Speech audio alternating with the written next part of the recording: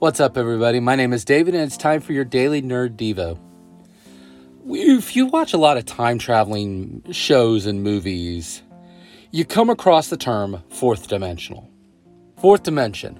We know about length, width, depth, and then the fourth dimension, time.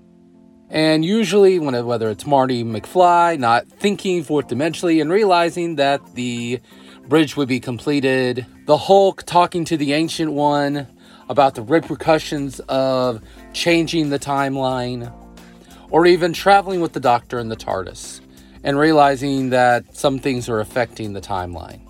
But I want to tell you, the fourth dimension didn't occur with any of these shows. It didn't even occur back when H.G. Wells wrote his famous novel, The Time Machine.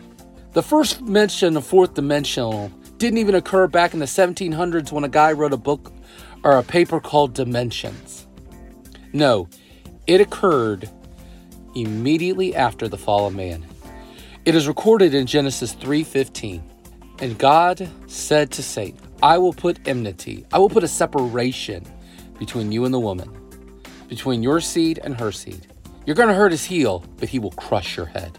God began fourth dimensional forgiveness. What sparked this is years ago I worked with a group of young men, and one of them recently had gotten saved, and he said to me, Mr. David, I know God has forgiven my sins I've committed. What about the sins that I've done? And I had to show him fourth dimensional forgiveness. See, God knew when he created this world, he put those planets, if you believe they're planets, or he put that star to shine its light at just the right point to become that Christmas star. He put the families together. Why? He had fourth dimensional forgiveness in mind. Some of you feel that you are not able to be forgiven. You've already been forgiven, and you will be continued to be forgiven if you accept that perfect and free gift of salvation. See, God already knew what you did because he has fourth dimensional forgiveness. And guess what? He's already forgiven it. It's time to think fourth dimensionally. Guess what? You're forgiven.